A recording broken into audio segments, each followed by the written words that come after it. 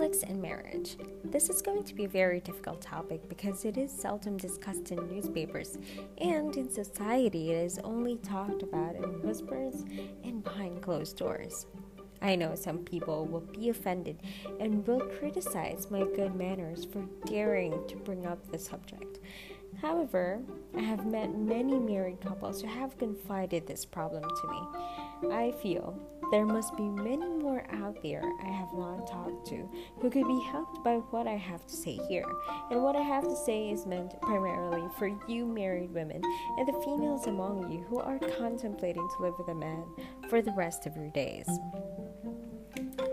When a man and a woman bind themselves together in marriage, they are doing just that, tying each other up for a lifetime. Hopefully, it will be a joyful, fulfilling captivity. However, there are times when the wedding bells end up sounding the death knell of what was once a beautiful love relationship. When conflict in marriage begins to make itself felt, almost anything can happen. And when two people are angry with each other, there is no limit to the varied ways and means at hand with which to hurt. There is the silent treatment. Then there is always the destructive word or phrase. Or one can always nag. Or one can dig into the past and come up with an old skeleton, etc. Another method, sometimes very effective, which wives often use to show their displeasure and or get even with the husband, is the woman's refusal to have sexual intercourse with her spouse. So many wives do not realize that sex means a great deal more to men than it does to women. I also believe that a great number of wives know fully well how important sexual intercourse is to a man. And because they know this, they withhold their sexual participation in order to gain the leverage they are looking for, or perhaps to punish the husband for a real or fancied offense. Many men have been rejected sexually by their wives after an argument. In a way, I feel sorry for the couple. Sexual intercourse is just about the most intimate and meaningful act two people can perform if there is a real meeting of hearts and minds. Men very often try to make up for hurting their wives by making love to them. Some women very tragically repulse their husbands as though they were the plague.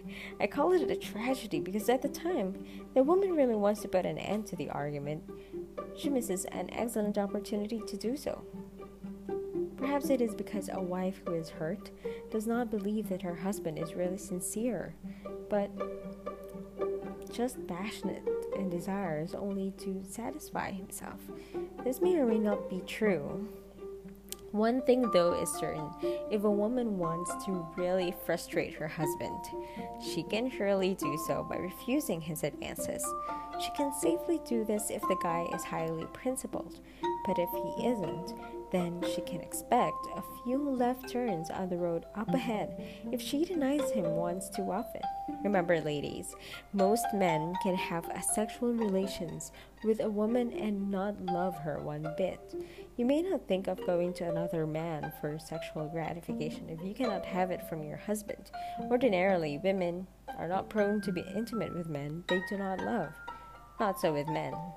What I am trying to say is this: if a woman is looking for a chance to clear up a misunderstanding with her hubby, the time during the act of love is thought by many authorities to be the best.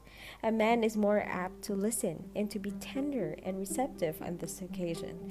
A woman who is well-meaning and concerned with solving her differences with her husband will be attentive to the most conducive conditions that will bring about a reconciliation. She will not bypass an excellent opportunity because of pride or revenge. Some women throw the boomerang at their husbands hoping to score a direct hit.